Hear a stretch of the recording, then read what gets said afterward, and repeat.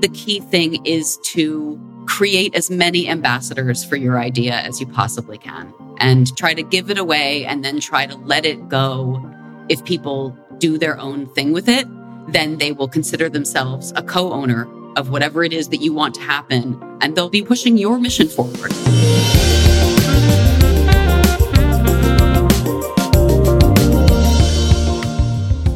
Before we officially kick off the season, we thought you should get to know your hosts first. I'm Jeff Walker, investor, philanthropist, jazz lover, and long-term meditator. For the past few years, I've become fascinated with leaders who rally people towards scalable, sustainable, and systemic change. People with managed egos who know they don't have all the answers. As a fellow catalyst, Jeff and I started working on projects in the community health space. I'm English Saul, by the way.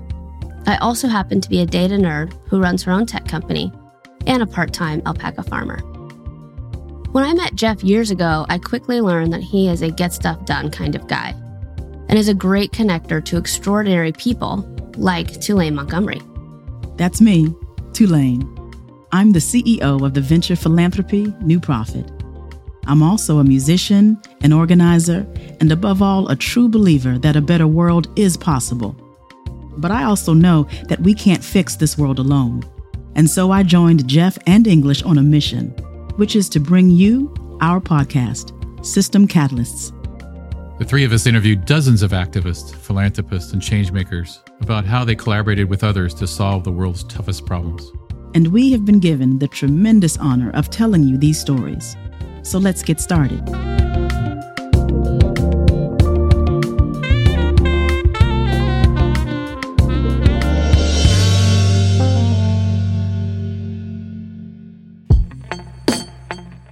For our first episode, we're starting with an approach to movement building that sounds unorthodox: letting go. If you've ever put your heart and soul into anything, the thought of losing control over what you've created can be scary. It's a hard pill to swallow. But as you're about to hear, allowing your idea to take shape and grow in the hands of others can be immensely powerful. Asha Curran, CEO of Giving Tuesday, knows this firsthand. Giving Tuesday was really an idea that was meant to be given away and adapted by individuals, by organizations, by places, and that is how it has grown so fast over the past 10 years. Whether you've seen it as a hashtag or you have the habit of donating right around the holidays, chances are you've heard of Giving Tuesday. It's a day in the year when people pay it forward. In 2022 alone, Giving Tuesday raised a record-breaking $3.1 billion in 24 hours. Yes, that's billion with a B. Such impact is the result of a year-long effort by a network of leaders around the world, spanning across 85 countries. But like every movement, an idea had to take root. And for Giving Tuesday, it all started in 2012. We were trying to get as many organizations to hear about it and commit to doing something on the day as possible. Our goal was actually 100 nonprofits. We wanted to get 100 nonprofits to commit to doing something on the day. When we launched Giving Tuesday, we launched it with only 60 days notice. At the time, it was a little hectic. In retrospect, it was a really great idea because it entered the world, I think, with such purity of concept, and it didn't have time to be grounded into mush by committees of approvals and bureaucracy and so forth. And so immediately after it launched, people really reacted very positively to it. And organizations immediately began to take it and change it. So the first change that somebody did was an organization called Dress for Success, who did a Giving Tuesday campaign. They called it Giving Shoes Day. And many nonprofits at that point would have said, whoa, cease and desist. You need to use this idea as we came up with it. You need to use our logo that we designed and, use the name. And here's a brand guideline and a style guideline. But instead, we sort of faced this critical moment where we could have gone that direction. But what we did instead was to celebrate and amplify that change. The person who came up with the Giving Tuesday idea was Henry Timms, then executive director of 92nd Street Y, a cultural and community center in New York City. Henry thought that after Black Friday and Cyber Monday, 2 days focused on consumption, thought people might be interested in giving back. The great advantage of Giving Tuesday at the beginning was nobody thought it was going to work. So there's something hugely liberating about ideas that no one thinks is going to work, because if you try them and you fail, all that happens is a couple of clever people say, well, I was right again about it not working. But you don't lose anything because you just tried something and it didn't work. Today, Henry is the president and CEO of the Lincoln Center for the Performing Arts in New York. And the problem, I think, for lots of organizations, and I say that, running a large one now, is it reaches a point where all your ideas are expected to work. And it's much harder to try new things. And at that point at the 92nd Street Y, no one expected a, Upper East Side Jewish Cultural Center to start a philanthropy revolution. That was not what was on the table, which gave us a lot of cover because no one was interested. Henry and Asha, who also worked at 92nd Street Y at the time, decided to use the hashtag Giving Tuesday to spread the word. Believe it or not, and many people weren't, this is absolutely true, there was a big debate about whether people would know what a hashtag was when we launched Giving Tuesday. I remember people saying people are going to think it's something to do with telephones, because back then the only time you would see a hashtag was on a payphone. And of course, in the early years, we were quite insistent on the hashtag because the hashtag was saying something. It was saying this is not business as usual. There's something new about this. And so I think there was something about it was a shareable idea in its DNA. The hashtag worked as a way for organizations around the world to build their own narrative about the meaning of the day. That first year, nonprofits received a total of about $15 million in giving. This was a 50% increase from the same day the previous year. To continue growing, Asha and Henry allowed people to adapt the concept of Giving Tuesday and to make it their own. It was like, oh, we got this call from somebody in Brazil, this kind of cool guy who runs the, fundraising association in Brazil, really likes the idea of Giving Tuesday, wants to adapt it there. Got another call from the Charities Aid Foundation in the UK. They want to take it there. For us, it was certainly like, yeah, do it. Like, we have this great idea. It's going to spread in Brazil. It's going to spread in the UK. And oh my gosh, here's all these other countries as well. Of course, the people who live in those places should lead those efforts. I don't mean to say that we were flighty or made decisions lightly, especially if they could impact people's lives. But it seemed just like an absolute basic truism that somebody in Ukraine, somebody in Tanzania, somebody in Colombia would know how to inspire generosity in those places. But Asha and Henry didn't always recognize how important it was to keep the movement organic. We were aggressive for a hot minute a few years ago. And I like to talk about this because I like to be really honest with myself and everyone else about when my strategies fail. And there was a kind of very specific moment. I want to say it was maybe 3 years into Giving Tuesday, where it was really clear that the global spread was going to be significant. The money was also growing in just extraordinary ways, by which I mean the amount that was donated to nonprofits in the United States on the day itself. And the work was becoming more year round, right? So those people who raised their hands were working on Giving Tuesday, not just in advance of the day itself, but using it as a platform for innovation and creativity around giving and generosity all the time. So I even bought a physical map of the world and I put it over my desk, and I bought different colored pins, and I had my global community manager. This was back when we were at the 92nd Street Y. And I sat with her and I said, okay, we need to map out where we already have representation and where we need it. And we're using these different colored pins, and because I wanted, proper representation in the global South and in the Middle East and all of these different places. And then her job was to sort of research the most appropriate Giving Tuesday leaders in those regions. It was such a failure. It just didn't work at all. And we just and I realized I was betraying our own principles, which are really all around hand raising. And, I think there's lots of things that make a movement, right? Henry says it's a movement if it moves without you. And there's lots of definitions of movements, and any definition I've ever heard, Giving Tuesday is one.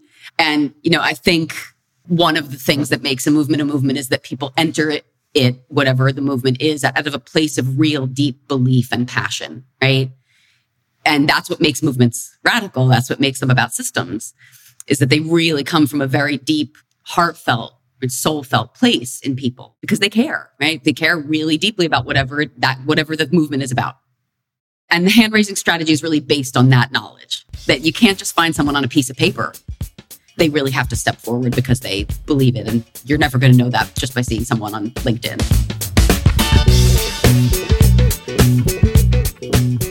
Giving Tuesday's success can be attributed to what Henry calls new power.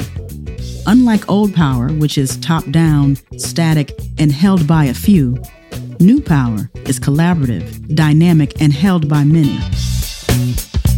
Henry outlines this idea in the book New Power, a national bestseller he co-authored with Jeremy Hyman's.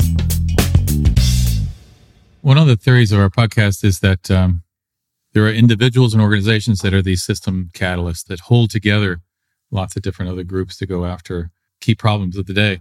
And we want to motivate people to become system catalysts or organizations to become more new power focused. Can you talk about new power and your own view of what that means and how Giving Tuesday might relate to that? I think one of the great challenges of the nonprofit sector in particular is thinking beyond the boundaries of your own organization. So if you're working in a homelessness charity, you're trying to make your homelessness charity very successful. And there are 3 other homelessness charities. And it's often the case, although not always, that those 4 organizations work out good ways of working together. And that's not a criticism. All of those organizations have people on the payroll. They all have executive directors. Everyone wants to make their board happy. But we tend to be quite segmented as a sector, taking on some bigger problems. So something like Giving Tuesday was designed to be bigger than the boundaries of a single organization. Less of an old power approach, which is about what resources you can consolidate and own and keep a handle on, and more about how do you create more of a new power perspective where you create an idea that is able, and in fact not just able, but depends upon getting stronger when other organizations join.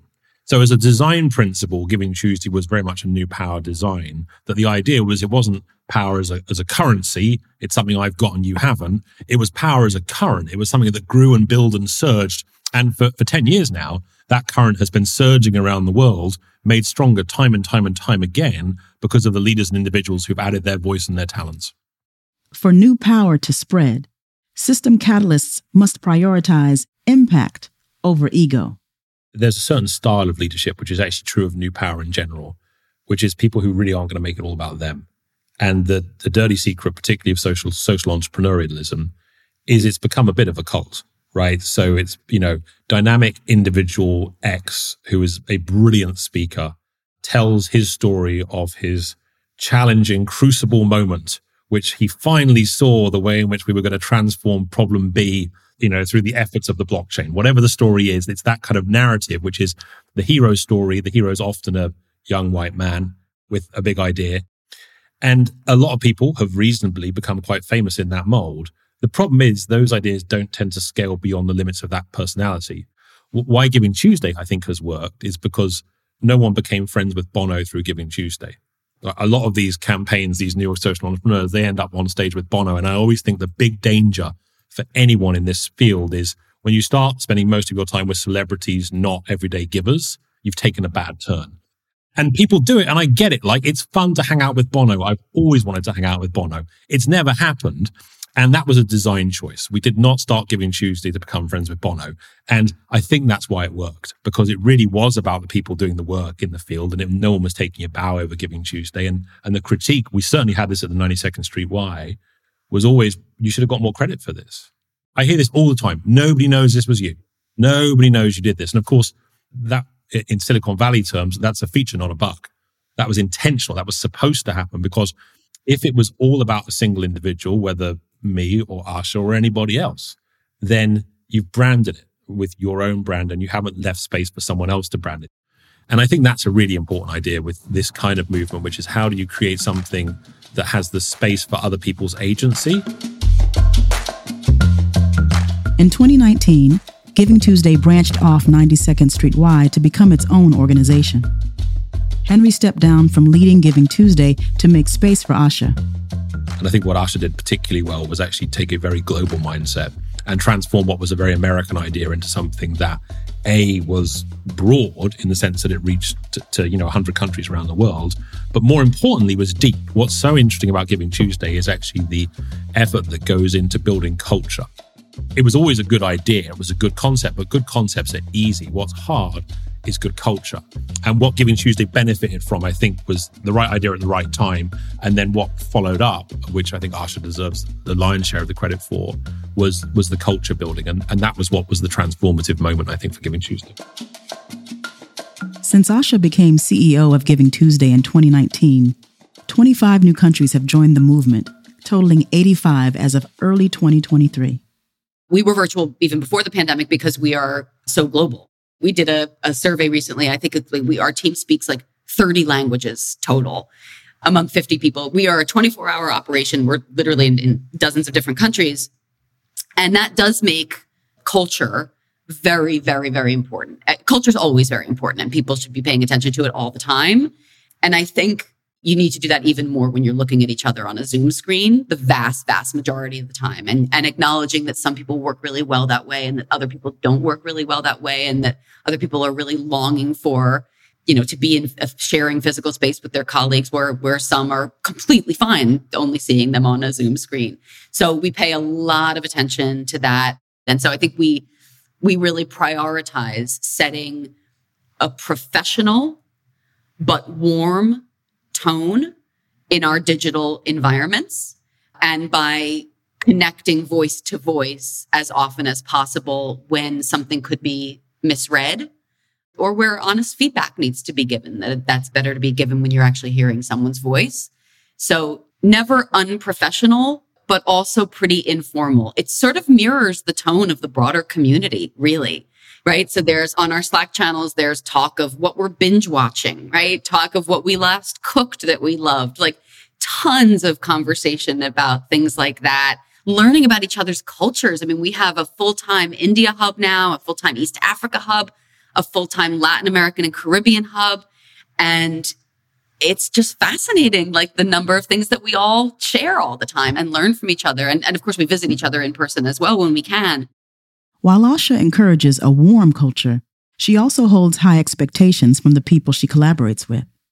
I see a lot these days of culture being about just giving employees whatever they want and creating a warm and safe environment and giving unlimited time off and all of that stuff. And we do all the things, right? All the things that you need to do for people to feel that they're supported and have a balance in their lives, and to acknowledge that people have families, and that takes precedence, et cetera. But I think it's also about there being expectations of really high delivery and a really inspiring vision, right? That you can't just expect people to work really hard without thinking that it's really worth it. Our job is to really make our employees feel like they're working on something amazing, and that really inspires them to work hard. Well, then, so you've created this scaling strategy from an idea to billions of dollars of impact, larger than that, with hundreds of millions of people involved, with a light touch, right? And I can't imagine you had that in mind 10 years ago, but how did you let it evolve as a culture, as a structure, as an organization?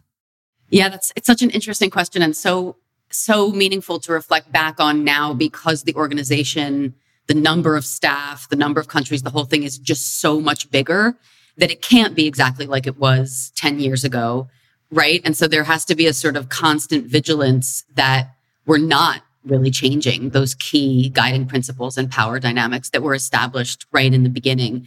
We have the broader community, which at one point, was a dozen people, right? Like, it was like a few countries and a few communities. And now it's hundreds and hundreds of people. What has happened that's really interesting is that there is one big community, right? Where we all gather every year, pandemics notwithstanding, to learn from each other and celebrate our full community. And then there's all these sub-communities and affinity groups that have broken out among the larger group because it's so big now. So there's a Spanish speaking group. There's one for all of the different regions of the world. There's ones for people who are mostly interested in non-monetary activations, right? So there's like all of these different affinity groups that are much smaller and more intimate. And then part of this sort of big community. And that is really who I consider our most important stakeholders, are those networks of networks, because they're the hand raisers, right? Without them, we're nothing. You asked about keeping a light touch, and it's really interesting because in some ways I find it harder because we've gone from being a sort of rogue band of guerrillas in the beginning, like 5 or 6 of us, and then maybe 25 of us sort of just doing what we needed to do to build this thing, to being now a formal spun out nonprofit with a staff of 50. And, certainly a light touch is not possible as a CEO of an organization, right? But at the same time, the larger community, 85 countries and so forth, I'm not their boss, right? They're under no obligation to do what I say. Not that I try to boss them around, right? I don't. I think of myself much more as, how can we provide opportunities for facilitation, connection, convening, right? How do we really keep that connective tissue between each one of these individuals as strong as it can be? That's really our role. And if I took too heavy a touch, we'd lose our ability to do that. I love the words connective tissue. What do you use to do that? You have convenings, you have newsletters, you have shared lists, you have people gathering with each other. You create new ideas with Starling Collective and others. But, how do you think of that glue that kind of helps unify it all, and the things that you can do to make that happen? So the things that you mentioned are all tactical, and we use all of them. All the existing technology to keep people connected on a daily basis. We have calls all the time, multiple times a week with different sections of our communities, et cetera, all the things. But that's not what does it. There's something else, and it's something that's really hard to define. One of the greatest moments of revelation I had was reading a scientific theory that really cuts across academic disciplines, which is that there are so many things, so many phenomena that scientists can't fully explain, right? Why fungi work the way they do, why tree roots work the way they do, why starlings in murmuration work the way they do. This is why our fellowship program is called the Starling Collective. And the theory is that it's something that is happening between the component parts. It's like the manifestation of Aristotle's, the whole is greater than the sum of the parts, right? The physical manifestation of that saying is all of these natural phenomena, but can absolutely be transferred to principles around human self-organization as well. That if you took apart every single component of Giving Tuesday and labeled it and measured it and codified it, and then put it all back together again, you still wouldn't be able to explain what makes that connective tissue strong. And it's because it's about the relationships between the people. It's about the warmth and the shared imagination and the shared vision. To share a vision with somebody is really powerful. The people in our movement feel deeply connected to each other because they share that vision of a radically more generous world. And they're moved by it when they see it in others, because it's something that they feel so strongly themselves. So that's probably a much more meta answer than you wanted, but I think it is all those tactical things. And then it is also an acknowledgement that systems are made up of humans. And if you pay attention to humans first and the relationships between them first, then you have the basis for all those tactics to work well. Ultimately, Asha knows that our beliefs and mindsets must be changed if our goal is to change systems. She is doing this by spreading a culture of radical generosity. Financial donations are incredibly important. They keep civil society running, and civil society is absolutely crucial. People would die without it. But a better world will never be built upon more donations alone. Right? We could triple all financial donations to nonprofits in this country right this minute. A lot more people would be fed, and a lot more people would be sheltered, and there would be a lot more symphonies. But at the end of the day, right, we wouldn't actually be building a better world where people just treat each other better and are more concerned for each other. That's the really transformational part. And you never know when somebody takes that one step there.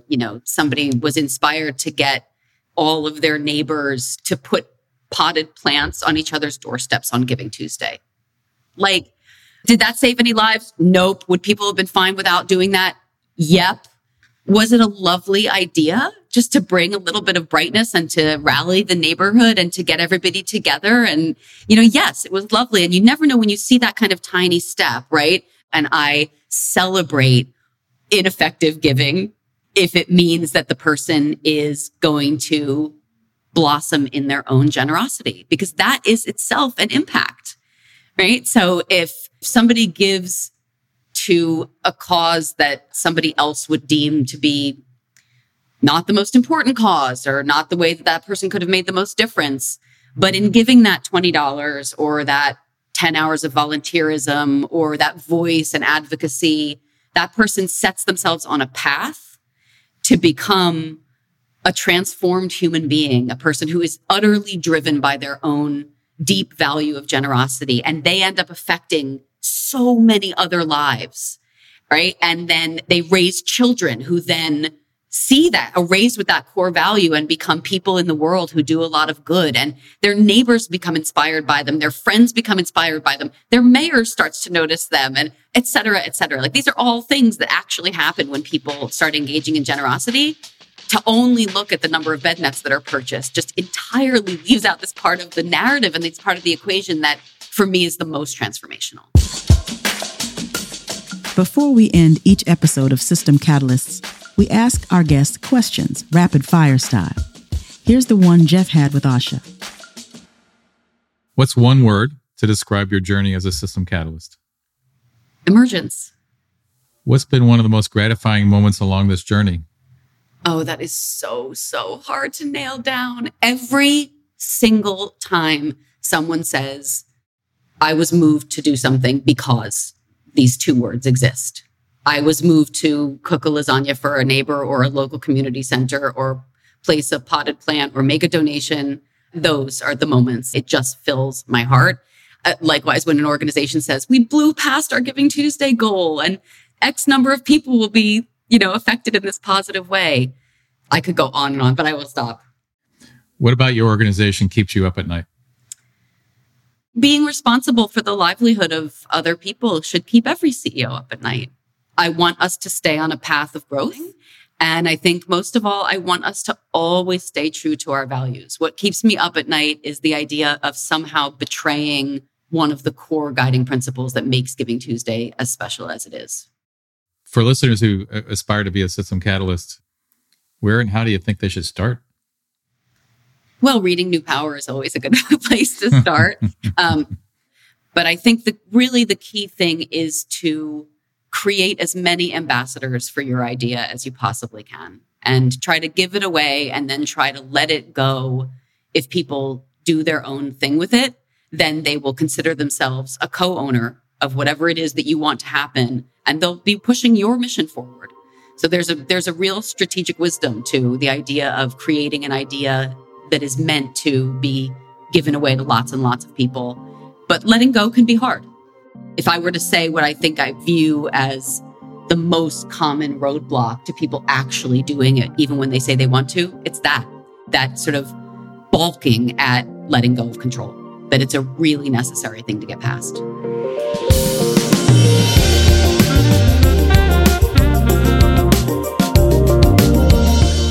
If you want to learn more about Giving Tuesday, head on over to givingtuesday.org. You can also visit our website, systemcatalysts.com, where you will find resources related to this week's episode. That's it for today's show. Please don't forget to subscribe to System Catalysts so you don't miss out on our new episodes. Also, do us a huge favor by rating our podcast and leaving us a review. Thank you so much for joining us, and we'll catch you all in the next episode.